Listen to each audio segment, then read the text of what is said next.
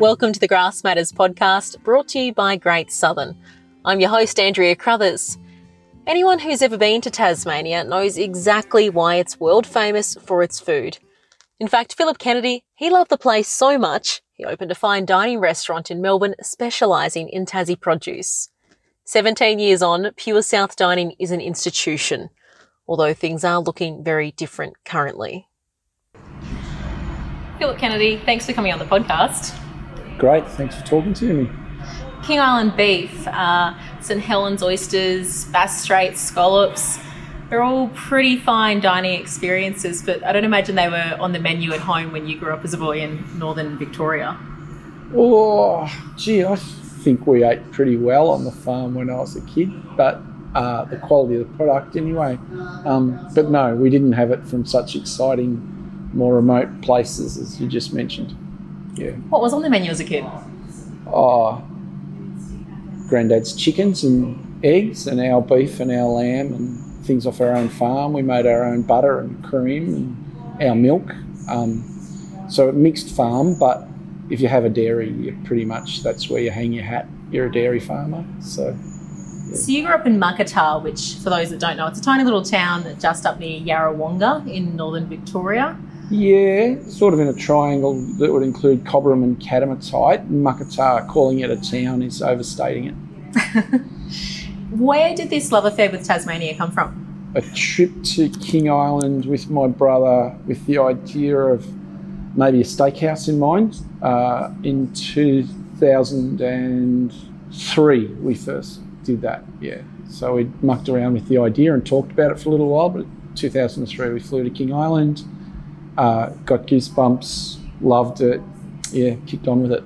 So you had the idea in mind to have a restaurant based around Tasmania before you'd even been there?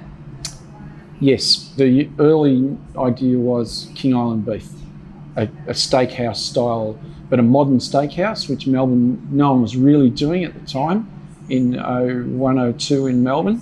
So we thought we'd go modern, classy, upmarket, best beef, and all about provenance, and King Island was our story. We thought we might include the dairy produce and the lobster from there as well, but a steakhouse essentially. So what was the steakhouse scene like in Melbourne at the time? Some pretty old school stuff that was at the time needed a bit of a polish up. No offence to anybody who's run some great businesses for a long time. So Vlado's, Squire's Loft, Grill on the Hill have been iconic, fantastic Melbourne restaurants for a long, long time. They were the steakhouse offerings, and no one else had really reinvented the steakhouse in Melbourne since, I think those guys were all born in the late 60s, early 70s, or about then anyway. A pub would have a steak on the menu, but no one specialised and had 4 steaks or 5 steaks and talked about different cuts and where they were from, and then gave it to a chef who was a good chef in his own right. So we were taking a great chef and introducing him to beef with provenance. We're hanging it on the bone and aging it ourselves, and that was the idea at start. And we did that, but we just added a lot more to the menu. So we went further. We went into different farms and fishermen in King Island, Flinders Island and Tassie. So you said you had goosebumps. Take me back through that first experience landing in there. Yeah, wow. I actually, to be fair, the first trip to King Island was knee-high green grass in December. And I grew up on the Murray where, you know, it browned off in October through November, and by Christmas there wasn't much to eat. There wasn't green grass past your ankles anyway, and this was knee-high. I was a couple of weeks later on Flinders Island, and I had a stunning experience of eating and drinking with the locals, who were people that I identified with. They were farmers and primary producers and good country folk, just in this remote little blob of land out in the middle of Bass Strait. Yeah, if we give people some background first. So for those that have never been down to that part of the world, it's 2 islands on the Bass Strait. You've got King Island, which is out to the northwest of Tasmania, and Flinders out to the northeast of Tassie. And they're really small sort of communities, aren't they? Only a couple thousand people between the two of them. Probably, I think at the time we were talking 1,600 people on each island. 50 k's, 60 k's from north to south, 20 k's across similarly for the two of them. farming communities, tiny little towns with a pub and everybody knew each other. In Flinders Island, I had this amazing day where we're in the Furno Tavern, the pub in Lady Barron, the second town, if you like, after Whitemark on Flinders Island. And there's a chef, her name was Lainey. She was clearly a good cook. They were showing us around and showing off and trying to encourage us that we should include Flinders Island in our King Island idea. So you went in just with King Island, Flinders wasn't on the radar? That's right. And someone from Flinders Island said you should come out here and see what we have before you overcommit to just that narrow idea. Max flew us down there. The pilot passed away now, is a Ripon fellow. Gave us a great day. We got shown around and we're sitting in this modest pub in a stunning bit of topography, I guess, on the island, looking down this little boat harbour. We're looking at the bobbing crayfish boats, and Lainey's distracted from our conversation to take a phone call and comes back with a pencil and paper, and she's just writing on an A4 piece of paper, garfish, flathead, stripy trumpeter, lobster, and then around that she's adding a few garnishes and dishes. She's turning that product into dishes, and she said, that's my menu for tonight and tomorrow night. And that boat that's just coming into harbour down below us, that's Barney, and Barney has all those things in the box, fresh, coming off the boat now. 20 minutes later, Barney walks in the room with 2 eskies. This was not set up for us at all. And Lainey, we've all gone over to the kitchen, opened up the eskies and looked at this fresh flipping and live product in the eskies, and she's saying, that's my menu tonight. I got goosebumps. That was really exciting. I thought, if that's how you can run a restaurant out here, why can't we go 2 kilometres down the road to the airport, fly that 40 minutes into Moorabbin and drive it to South Bank where we are? Done, that's a restaurant. Now, that's a great romantic idea and I love it. I still love it. But wow, we bit off a fair bit. It's not the path of least resistance. It's not the easiest way to run a restaurant, but we took it on and we're still doing it. I remember some early experiences of eating King Island beef that we'd aged ourselves on the bone, early days in the restaurant, and I was so elated. Yeah, the quality was amazing. I genuinely cut through a rump steak with the back of my knife. Yeah, so I turned my knife over and I almost put no weight on it and went through a rump steak. It was dry aged on the bone, rump steak from King Island. It was just unbelievable to eat. Yeah, most people, I'd say 90% of the population at least, no, 99% of the population have not eaten beef at its optimum, aged on the bone, dry aged on the bone. And we've done a bit of that and we do it consistently. We have specials of dry aged beef on the bone that's been dry aged, but it's really hard to manage a perishable product and have it just right for the right amount of people to turn up and order the right thing all of the time. So it's more like a special. So if you see a dry aged on the bone steak as a special at Pure South, that's because it's perfect to eat right now. So what did you set out to achieve then? I don't know. We should have had a better business plan, really. I don't think there was a P&L involved in this business plan, right? We just got a little bit excited and thought other people might too.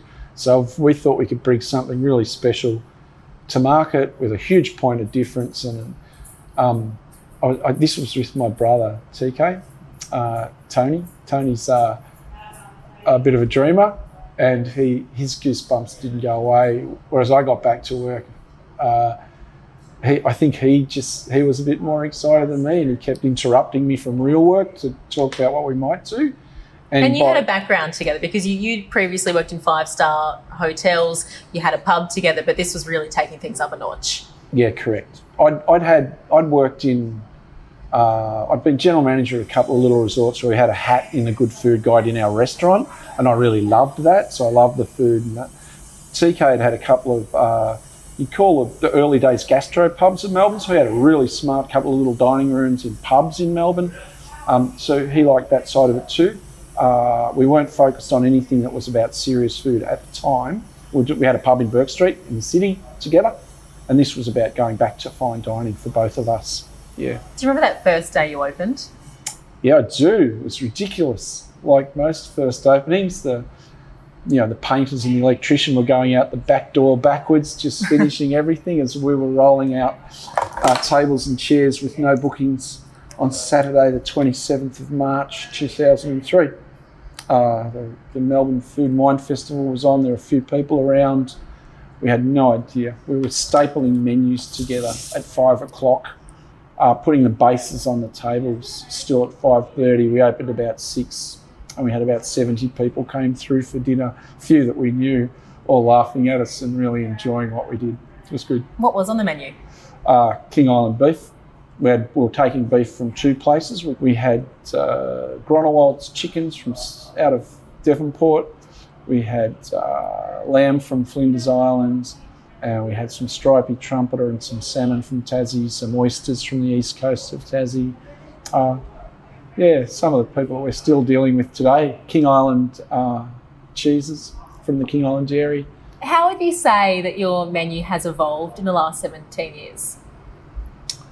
I think it's become a little bit more refined. It was a simple bistro menu based around King Island beef being the hero, and then other options on the menu. Whereas now there's lots of heroes on the menu that might go to Mount Noman farm pork or Scottsdale pork or lamb of Tasmania from the Midlands in Tassie, Nichols free-range chickens. They're all heroes on the menu rather than just sort of anchored by the beef. The seafood, we've bought fish off boats. The moment we're not doing that at the moment. It's a little bit tougher, but there's more heroes in the menu, and it's more broad and it appeals more broadly. I think it was quite blokey when we started. Yeah. That's the evolution of it. If we talk now then, I guess, about food provenance, consumers are obviously demanding more information. They want more transparency. How have you seen that shift towards that need for food provenance go in that time as well? I think it's become more evident that people like to talk about it or sprout their bona fides in that area, but I don't find that there are many that have real bona fides in that area. Suppliers are trying to help with that as well because they know that the consumer wants it, but restaurateurs haven't really taken it on as seriously as they might.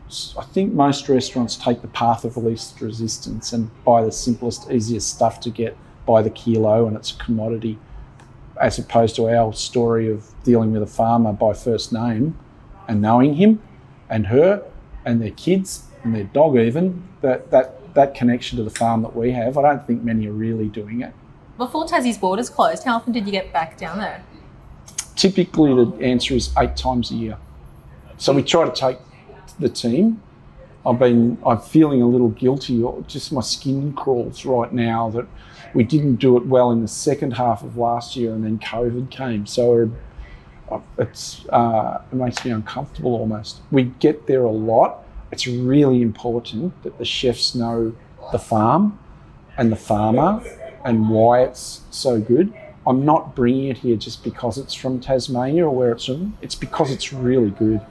And it's not just got a stamp on it, made in Tasmania.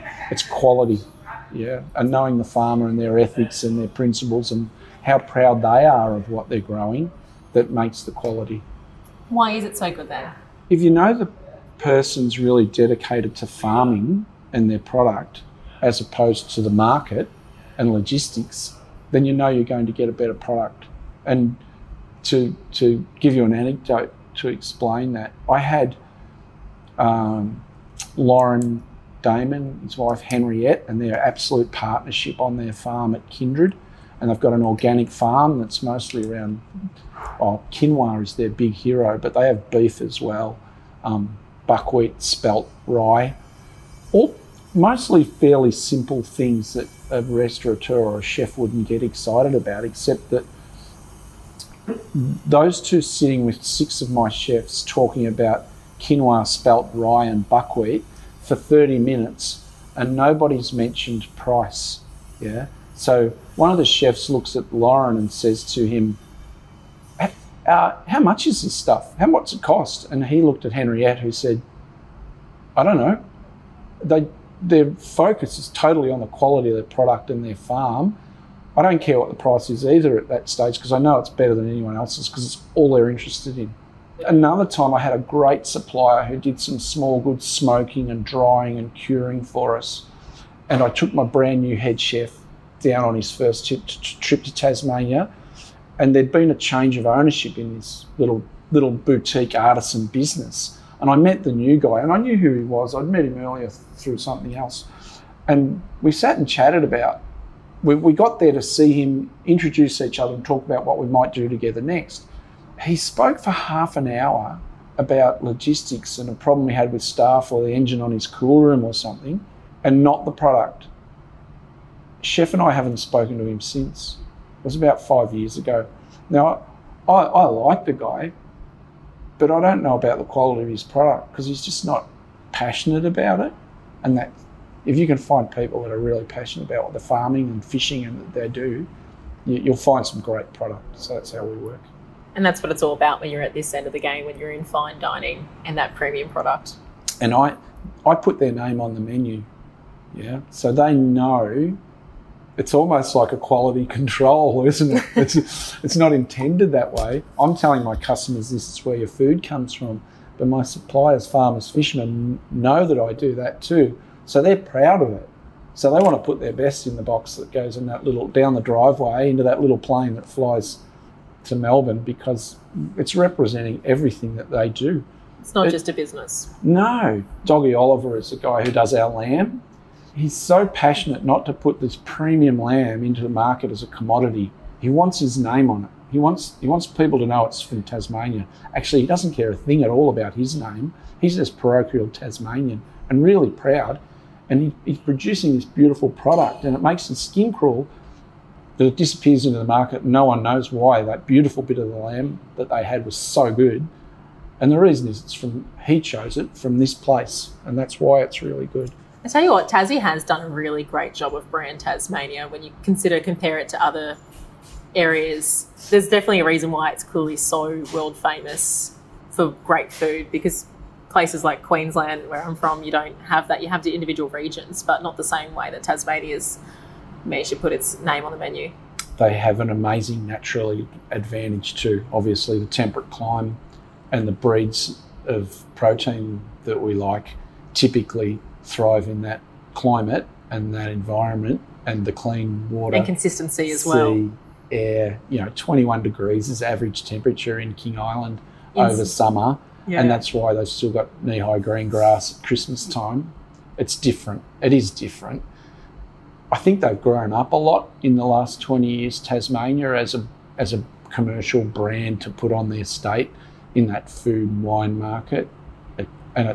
It is premium, but it's got better too. And they take it to market as quality, not quantity. We've been speaking a lot about where food comes from and that relationship with the producers themselves. There's actually been a really interesting program that JBS launched end of last year with King Island Beef. It's a traceability program. We saw it put some new technology in the Longford Abattoir down there in northern Tasmania, basically helping people be able to use video technology to have individual primal cuts traced back to the individual producer. On a restaurant level then, Philip, being able to not just say, hey, this is King Island beef, but it was actually produced by Fred and Shona Perry, who's been there for 50 years, or the Paulsons who have recently moved down there. How important is that for a restaurant like yours? Fred's been there for 70 years. 70 years, not 50. Sorry, I'll be in trouble now. Exactly. Sorry, Fred. Since the 50s. How important is it? I think it's amazing, because you can't fake that. It's incredible, right? So I've been looking at that technology that they've just brought in, thinking, how can we advance that here? So I want my customers to know that that's the farm it came from. I'm not sure how we implement it here. It's almost like QR code on the menu to say this is where our beef comes from tonight. And people do want to know that, right? So I zapped one today and it's Duncan Clemens, and it says, middle of King Island. That's Pagara, and what a beautiful, I know where that is, and it's a beautiful place, and to be able to know that's where it came from, surely I'm not the only person that would love that. That's great. I'm just imagining what it would be like because, we often go for a bottle of wine and go, hey, this is the region that's from. But to be able to sit there and do that with your piece of steak. It's amazing, isn't it? And you can see why abattoirs have taken so long to get to this point, because when you've got such massive amounts of livestock going through processes each day, to be able to get it down to the individual farm, that is, I guess, why Tassie works, because it is a sort of smaller scale. And you're a good country girl, so you get it that there's all these pens at the market, etc. So, and some guys might take a truck a fair distance, cross a border even, to get to market. So this is coming off King Island, so they have a natural advantage there too. It's quarantined a little bit.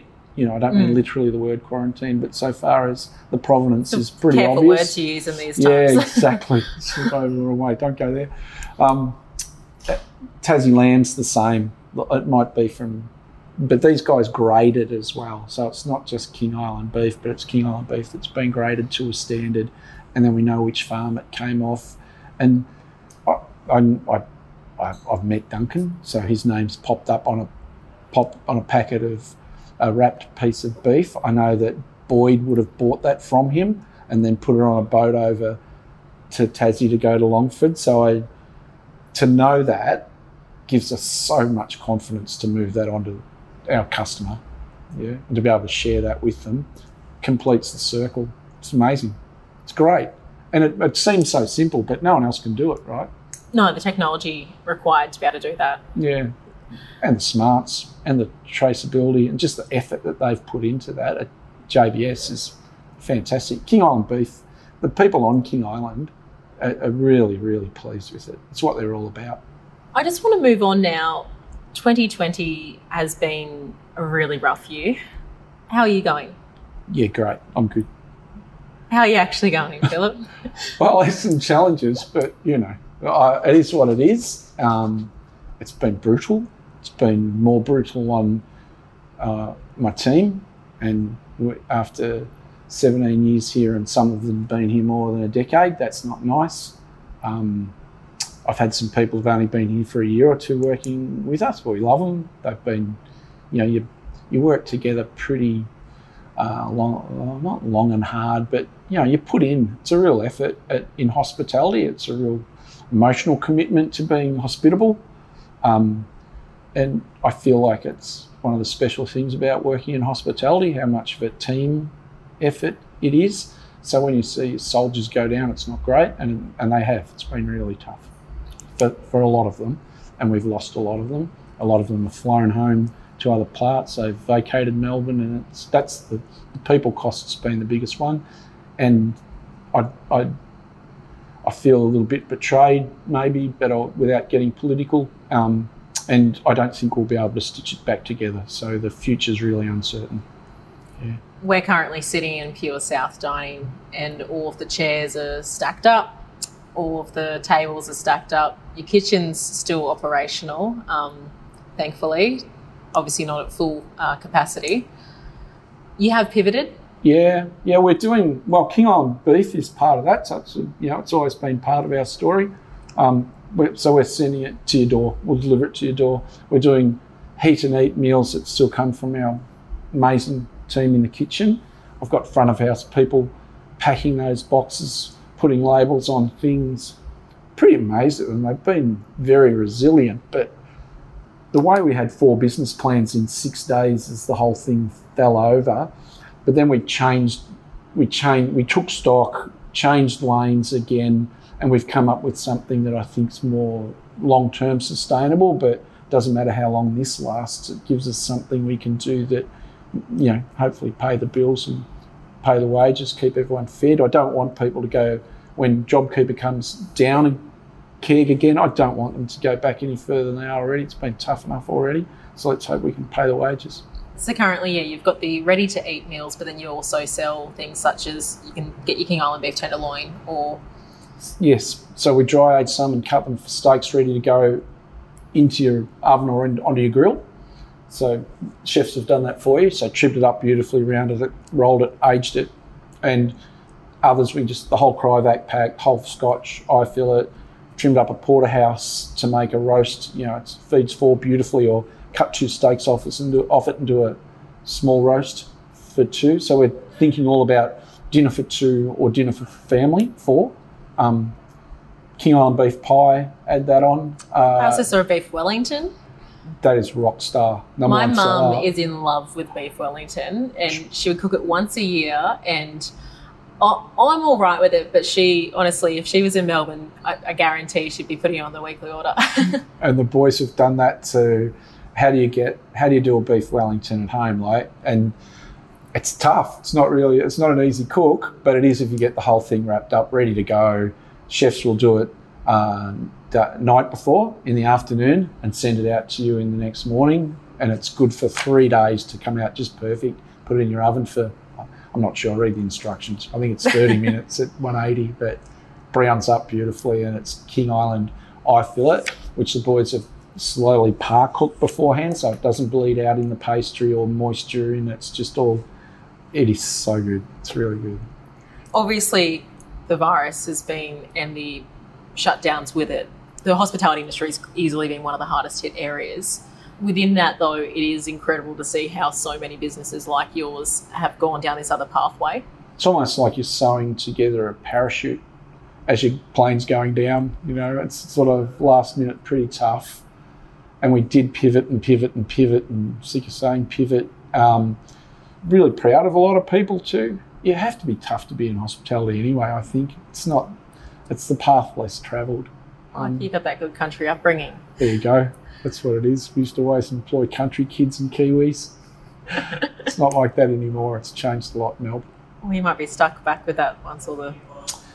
Yeah, really interesting. I think that the political side of it there is when we reopened, we had 70 plus staff. I've got about 15 of them waiting to come back on.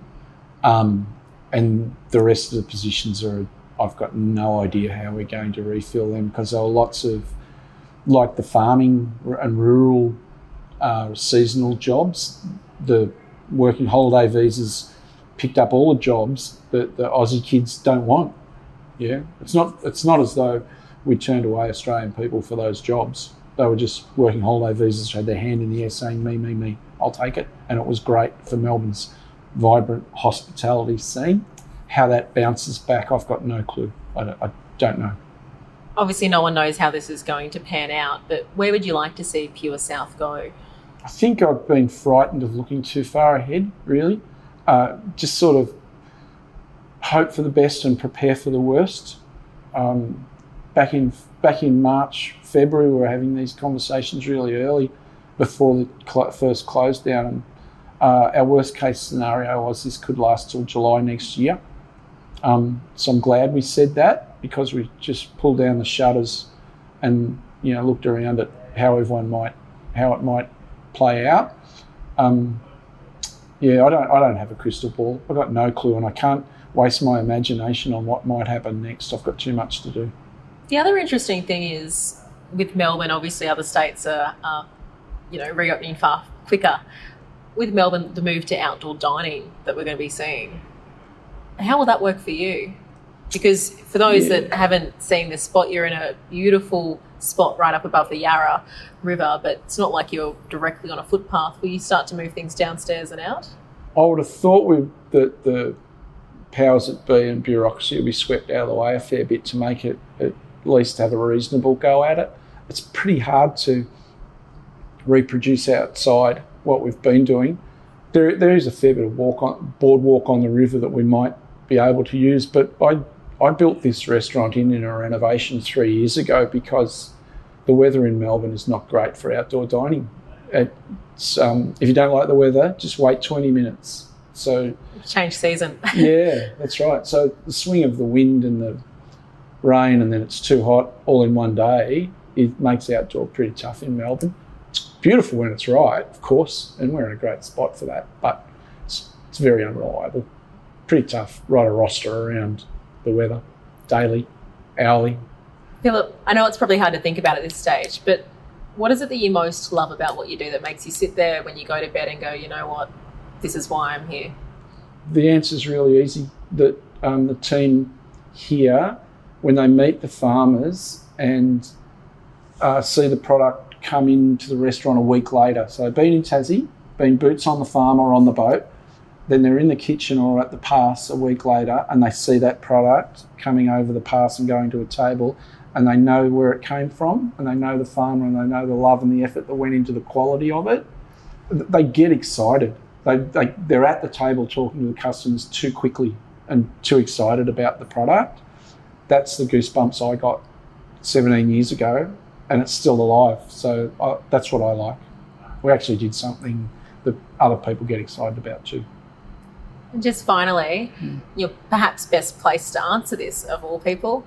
If you had one last supper, what would you eat? Wow, that's already done. It's beef Wellington. It's King Island beef. That's what it is. It's absolutely my favourite. Yeah. And who would you have over? Gosh, I've heard that question asked before, but I've never thought about it. You better say your wife's name real quick, or she might be sharing pots to the pub with you anymore. I married the right girl. There's no doubt about that. How many people are at the table? You can have as big a table as you'd like. Well, it might be hundreds. I do like a crowd. You're a popular bloke. Well, I like a lot of people. Good. Yeah. Thanks so much for joining me on the podcast. Cheers. Thanks so much, Andrea. Thanks for tuning in to the Grass Matters podcast. It drops every Thursday at 2 p.m. And if you do like what you're listening to, feel free to leave a review because it really does help. And you can also keep up to date on your socials by following the Great Southern family.